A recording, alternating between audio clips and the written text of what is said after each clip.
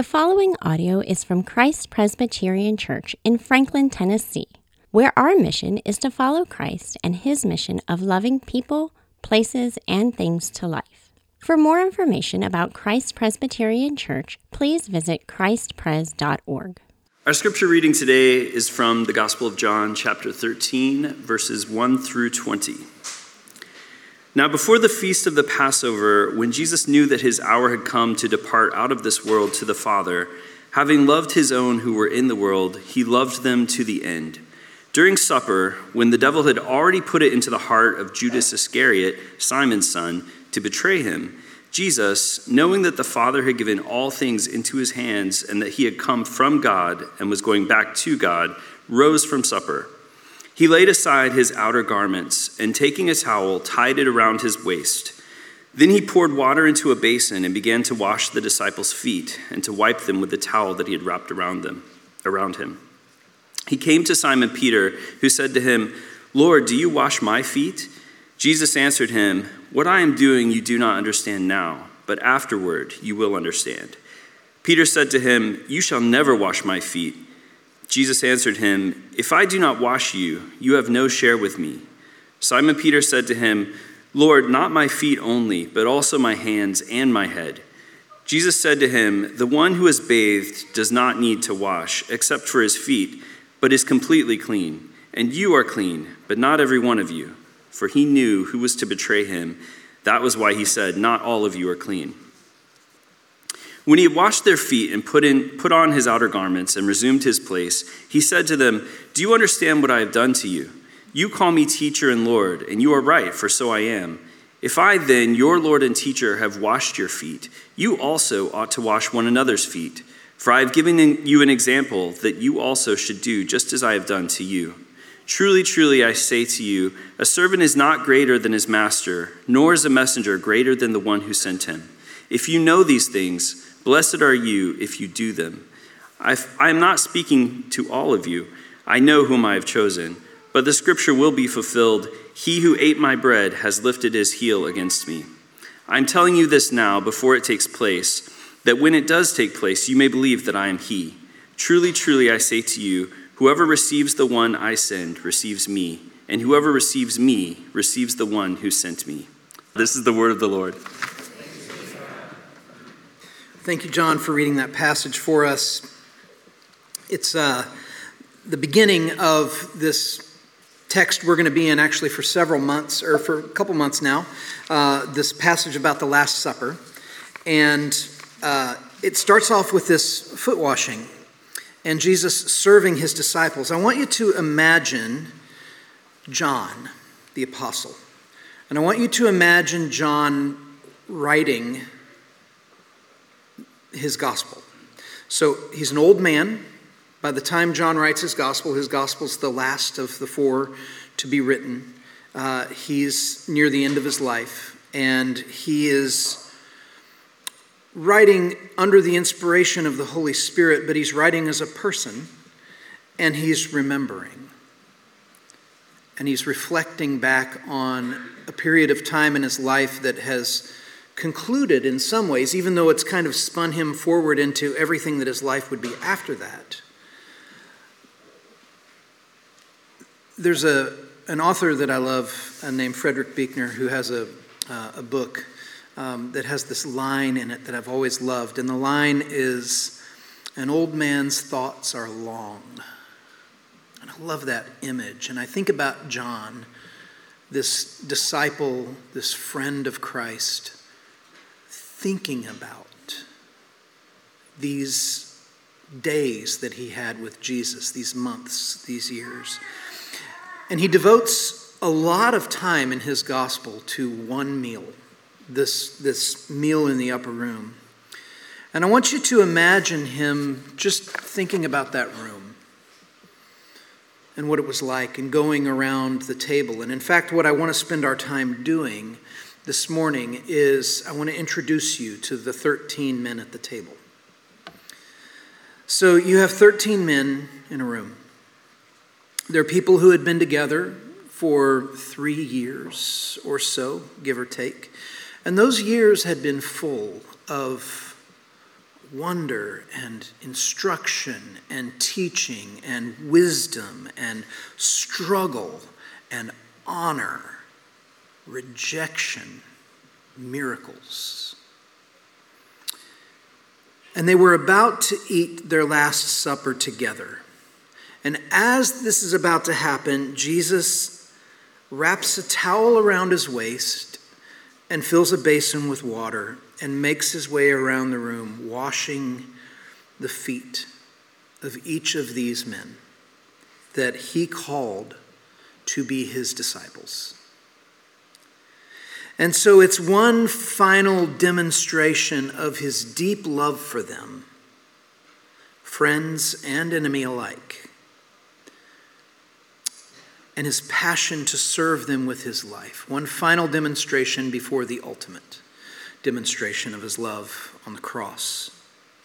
And this washing is just a foretaste of what he was about to do to make them clean. And so I want to go around the room and remember the men who are gathered for this Last Supper.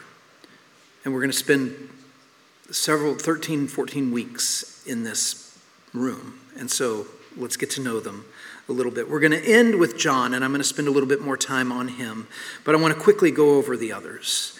And we're going to begin with John's brother, James.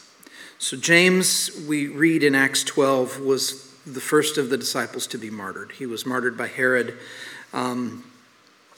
James had a nickname. Jesus had given James and John actually a nickname together. He called them the Sons of Thunder, which is funny. It's meant to be funny because they have this fiery kind of personality. And James was the one where Jesus and the disciples came into a town, and the town was not hospitable toward them. And James, with John, he's always with John. James said to the Lord, do you want us to tell fire to come down from heaven and burn this place to the ground? Sons of thunder. You see something of that in his fiery personality, the way that he just moved through. Next to James, or somewhere at the table, I'm going to say next to, I don't know what the order was, except we do know where John sat. But next to him is Matthew, or Levi, the son of Alphaeus. Matthew is the person that we meet working at his tax collector's booth. He writes about this in the gospel bearing his name. We know that Jesus met Matthew when Matthew was working as a tax collector because Matthew tells about that. He tells on himself. And being a tax collector, he had this reputation, which was legitimate in many ways, of being a thief and a cheat and a bit of a traitor to the people of Israel because he was taking money from his own people and giving it to the Roman Empire, who had occupied their land. And so when Jesus and Matthew met, Jesus went over to Matthew's house for dinner. So their relationship started with a dinner, and it now concludes, at least this part, the earthly ministry part of their relationship, ends at a table all these years later. At that first dinner, Matthew had invited other tax collectors and sinners because it's kind of this necessary fraternity that exists in the world even still. This collection of the people on the fringe of society who are looking for others, and when they find each other, it's hard to find community when that's your story. And that's who comes to that first meal. And here at the last one, Matthew understands that it's still a table full of sinners. Just his understanding of what it means to be a sinner is evolving and changing.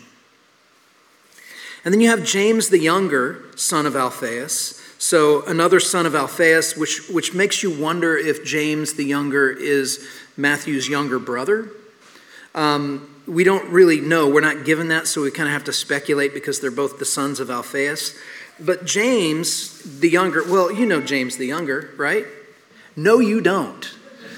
And the reason you don't know James the younger is instructive and it's interesting.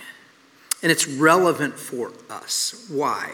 Why is that relevant for us? Because he's one of the disciples that we know the least about.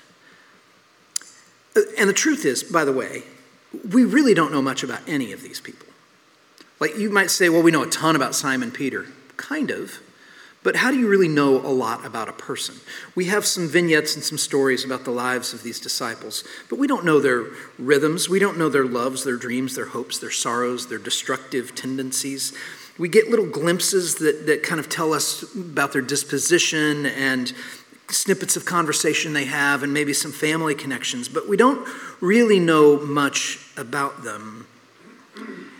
And what I love about the implications of that for somebody like James the Younger is all we really know about him is that his life was joined to Jesus. And it was joined to Jesus because Jesus called him to be an apostle. Jesus wanted James the Younger at this table. He was a follower of Jesus because Jesus wanted him to be. And what I love about that is you may feel like, I am unknown. I'm a hard person to know. I wish there were people who knew me. Christ knows you. James the Younger is the stranger you sometimes feel like. But remember, he has a seat at the table of the Lord. Then you got Philip of Bethsaida. Philip was the third disciple to follow Jesus, the third disciple that Jesus called after Andrew and Peter. He knew the scriptures, and he considered Jesus through the filter of what he knew from the scriptures, and he came to very enthusiastically believe that Jesus was the Messiah. In fact, once he believed that Jesus was the Messiah, he wanted everybody else to know that he had found the Messiah, which worked out swimmingly for him because that was his calling now, right? Was to bear witness to Jesus.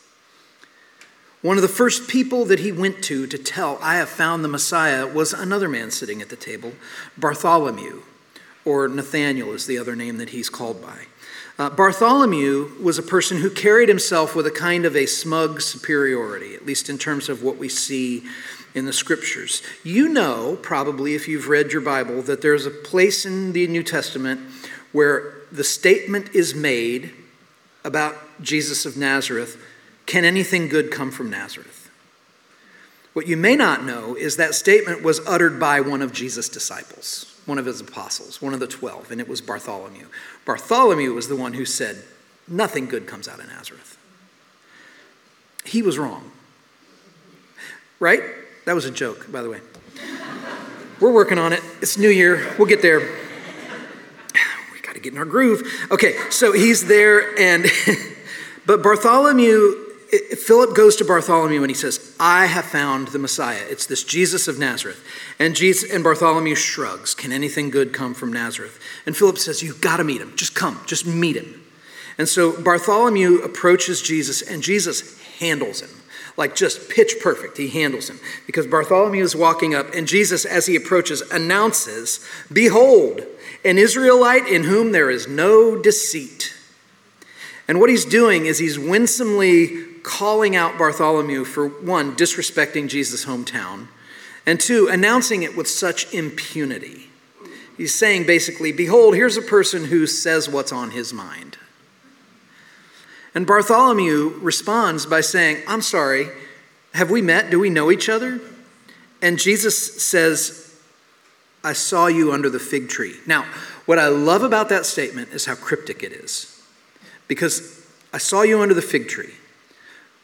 The way Bartholomew responds to Jesus saying that is he believes Jesus is the Messiah. So there's stuff left out that we don't get to know about what Jesus meant or what Bartholomew was doing under the fig tree. Like, we don't know, but we know that when Jesus says this, it completely disarms Bartholomew. And he treats it as a supernatural occurrence. And he says to him, you are the Son of God. You are the King of Israel. And that's when Jesus says to Bartholomew something that will be true for all of the apostles. But he says, Bartholomew, you will see heaven opened and the angels of God descending and ascending on the Son of Man. And now Bartholomew is seeing actually something very good that has come from Nazareth. And he is washing Bartholomew's feet. Then we have Thaddeus, or Jude is the other name he goes by. We don't know much about him either, other than that he was the son of a man named James. But he was one of the 12, which means he was one of the ones who was sent out to the lost sheep of the house of Israel when Jesus sent his apostles out to minister and to proclaim that the kingdom of heaven is at hand. So he was a full partner in this mission, and this mission put Thaddeus in situations where he saw the gospel work in people's lives. And he also saw many reject not only the message that he proclaimed, where he had to shake the dust off of his feet, but he saw people reject him for bringing this message in the first place. Next to Thaddeus, you have Thomas, or Didymus, the twin. We often know Thomas as Doubting Thomas, which is not fair because he questioned, and he was a person who wanted to move through the world by taking stock of information that was in front of him. And who among us, if we're told, hey, this person that died is alive again, wouldn't say, I find that hard to believe, right? Like, it makes sense that he would say, I'm going to need some evidence in order for me to get on board with what it is that you're saying. And we have that Caravaggio in the back of the room where he said, I need to put my finger into the wound in his side and touch the nail marks. And he did. But he wasn't just known for that. He was also somebody who was inquisitive. And so when Jesus said that he was going to prepare a place for his disciples, it was Thomas who asked, where will this place be? He believed, and he was like, okay, tell me where this will be. And he was also brave. And we know this earlier because when Lazarus died, Jesus and the 12 were far away from Bethany where Lazarus lived. But the last time they had been in the area, the religious leaders wanted to stone Jesus. And so when Lazarus died, Jesus said, I'm going to Bethany. And it was Thomas who said to the other disciples, let's also go, that we may die with him. Then you have Simon the Zealot. You know Simon the Zealot. So like James the Younger, Simon's descriptive surname, it's not a family name, it's just a description. It differentiates him from the other disciple Simon, which is Simon Peter. But Simon the Zealot had ties to a revolutionary sect of Idumeans who hoped to incite their people to expel Romans from the Promised Land. And they considered themselves at war with Rome. And so Simon joined this. He wasn't born into this sect. He joined it voluntarily, which means that Simon was probably the disciple who was most likely to steer the conversation to politics more than the others, because he saw his entire world through the lens of its political climate. Now, everybody here either is or knows the type who's always just kind of taking it to politics. And so he's there. And then you have Andrew, who is Peter's brother and was originally, Andrew, a disciple of John the Baptist. And then he became the first disciple that Jesus called. He and Peter, his brother, were both fishermen, and they were the first to hear Jesus say that he would make them fishers of men. And though Jesus called all 12 within a relatively short period of time, what's fascinating about Andrew was that he was already there when each of the others joined that band of apostles. And so he was kind of the upperclassman of the group. He was the one who was always there, the old-timer, if you will. And he had this loyalty to John the Baptist, and then he had this fierce loyalty to Jesus, which shows this personal resolve that he had to be engaged in the proclamation of the gospel, this work. He was all in. Near him sits Judas Iscariot. And by the time Jesus takes Judas' feet in his hands and washes them, Judas has already struck a deal with the chief priests to hand Jesus over to be betrayed. And our text today includes this ominous statement that, quote, the devil already put it into the heart of Judas Iscariot to betray Jesus. That's dark. That's heavy. He's such a riddle, Judas. How did he become one of the 12? We don't really know how that worked, but he spent years in the company of Jesus and with the other 12 or the other 11, but he never loved Jesus. Imagine this now in this room. Jesus knows. He knows what Judas is going to do.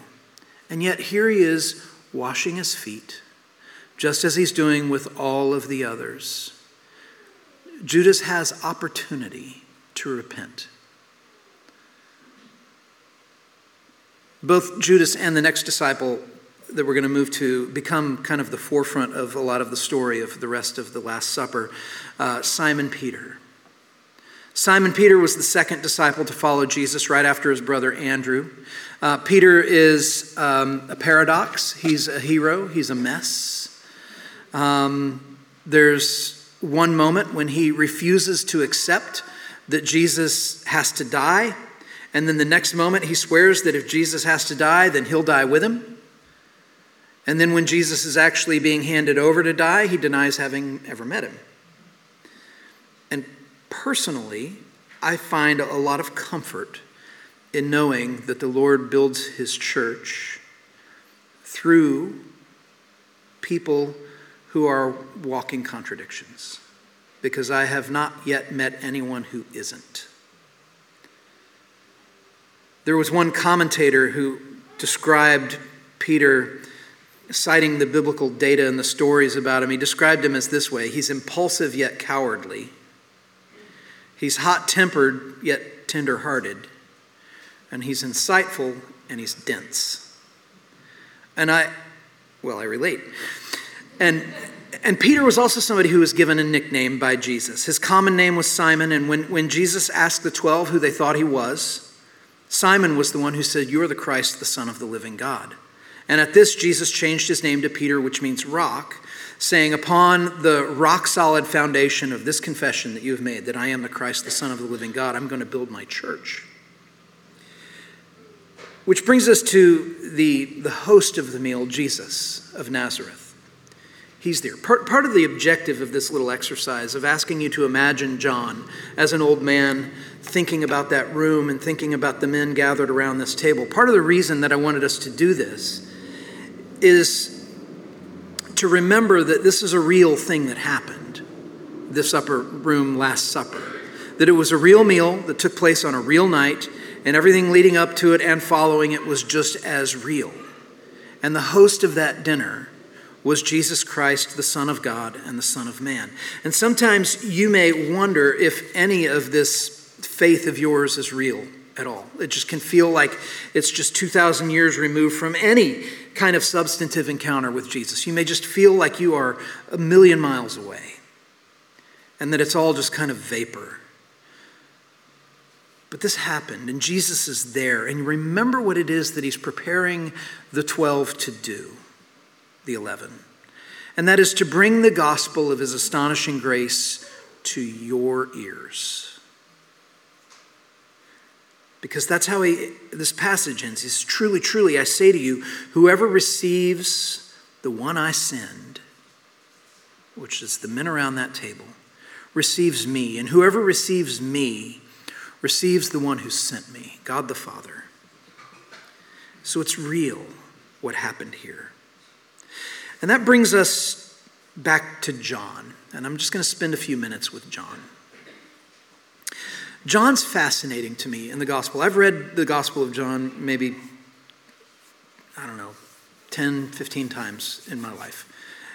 And the more I read it, one of the fascinating things about John's gospel is he hides in plain sight in what he writes. And he does it throughout his entire gospel, and he does it in some ways that are very moving. Like the way he drops little lines in, or the way he refers to himself. He refers to himself as the disciple whom Jesus loved. He doesn't say I. He talks in third person about the disciple whom Jesus loved. He does it 5 times in the gospel. And I want to show them to you. And he does it, the first time it happens is in chapter 13, actually the text right after this one. where he's there sitting next to Jesus. This is where we learn that John was sitting close enough to Jesus that he was leaning against him. Because Jesus announces that one is going to betray, and Peter asks the disciple whom Jesus loved, who was sitting right next to Jesus, to ask him who it was.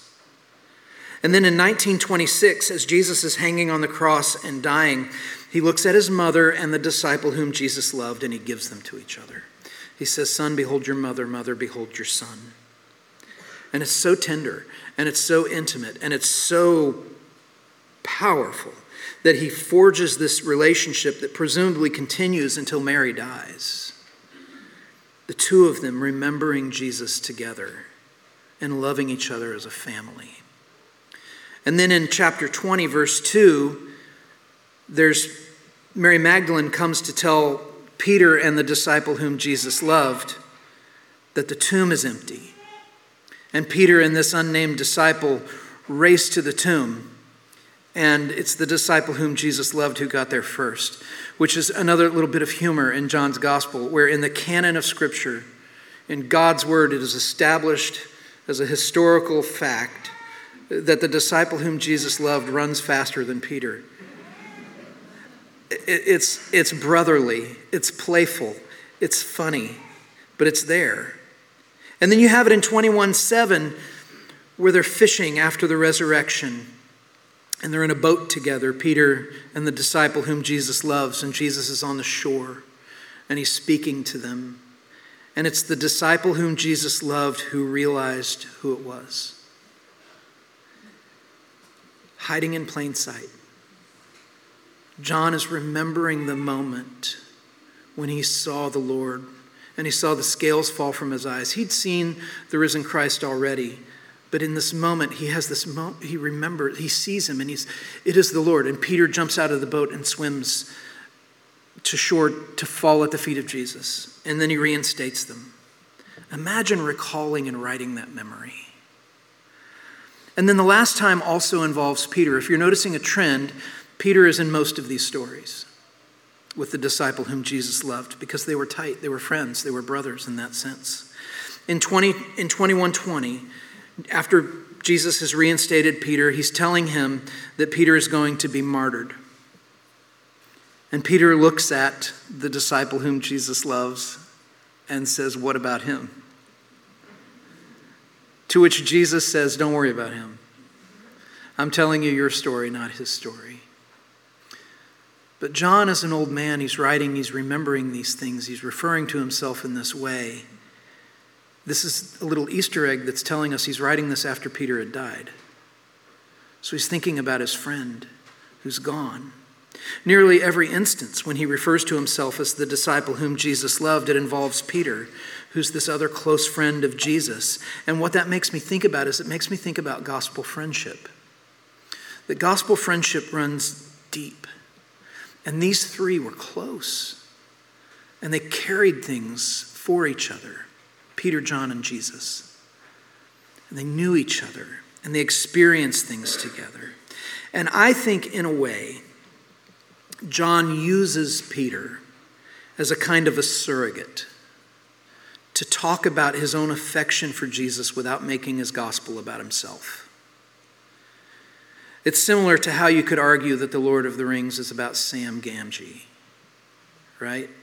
That there's this person who's kind of always there. In literature, there's a word for this. It's called a deuteragonist.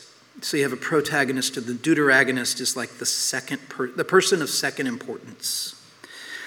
And the detail in which John tells the beauty of Peter's story conveys some of the beauty of his own experience with Jesus. But he writes about Peter as a kind of a modesty that's born out of this affection for his Lord. And there's this underlying confidence that he has in Christ's affection for him, which I think is why he focuses as much as he does on Jesus' interaction with Peter rather than himself. Is he's wanting his readers to understand how loved he was. And so he talks a lot about how Jesus loved his friend. And that's beautiful. He wrote toward the end of his life as somebody who's looking back on the past with perspective. And he's looking ahead to the future with kind of an unquenchable hope. And you see this in the way that he opens his gospel, this perspective and hope, because he doesn't open with a nativity story. He goes with a callback to creation itself. The first words of John's gospel are in the beginning. And then he makes this proclamation. He says, in him, in Jesus, was life. And the life was the light of men. And the light shines in the darkness. And the darkness has not overcome it.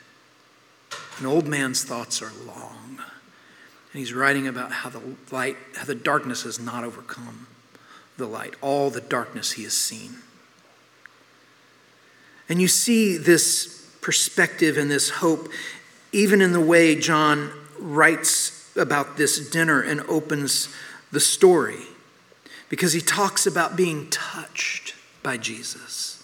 He talks about being served by his Lord. He remembers these things. You see the affection coming through and how he even sets up this passage, because what he doesn't say is, before the feast of the Passover, Jesus gathered his disciples in an upper room, picked up a towel and a basin, and began to wash their feet. That's not what he says. What he says instead is, he says, before the feast of the Passover, when Jesus knew that his hour had come to depart out of this world to the Father, having loved his own who were in the world, hiding in plain sight, he loved them to the end. And John's at the end. The more I read John's gospel, the more it seems that John isn't just telling us that he loved Jesus, but in a way he's telling us he misses Jesus. And I know that's a complicated thing to say, because he had the revelation, and Jesus, I'm sure, was present in John's life in ways that we can't fathom. But we're human beings, and we remember eras of our lives with fondness and with grief. And I imagine John as an old man writing these words about being served by Jesus, and he doesn't write like a reporter, but he writes like a recipient of the love and service about which he writes. And it'll take your breath away if you let it, because he's hiding in plain sight. He's not just a reporter of information. He's somebody who understands that to tell the story of who Jesus is, and this is true for any of us, to tell the story of who Jesus is to tell the story of how Jesus loves you. There's no other way to tell the story of Jesus accurately without it being telling the story of how he loves us. John lived the rest of his life after this upper room, serving the church with this calling as an apostle. And we know details of what happened here and there, but much of the daily existence of the apostles, including John, isn't recorded, except that when we come to the end of his life, this gospel is what he leaves. This gospel is what he writes. It's the story that he tells. And at the end of that gospel, he says this: these things are written, including the story of the Last Supper. These things are written that you may believe that Jesus is the Christ, the Son of the living God, and that by believing you may have life in his name. And so my question for us as we prepare to come to the Lord's table and as we get deeper into this sermon series that I want all of us to take up here at the beginning of this new year is, who is Jesus to you? Who is Jesus to you? What is it that you believe? Let's pray. Father, I thank you for the opportunity we have to gather here on this first Sunday of a new year, and the way that you use the passage and the marking of time to give us an opportunity to reset, to assess, look back, reflect, hope, grieve, all of those things.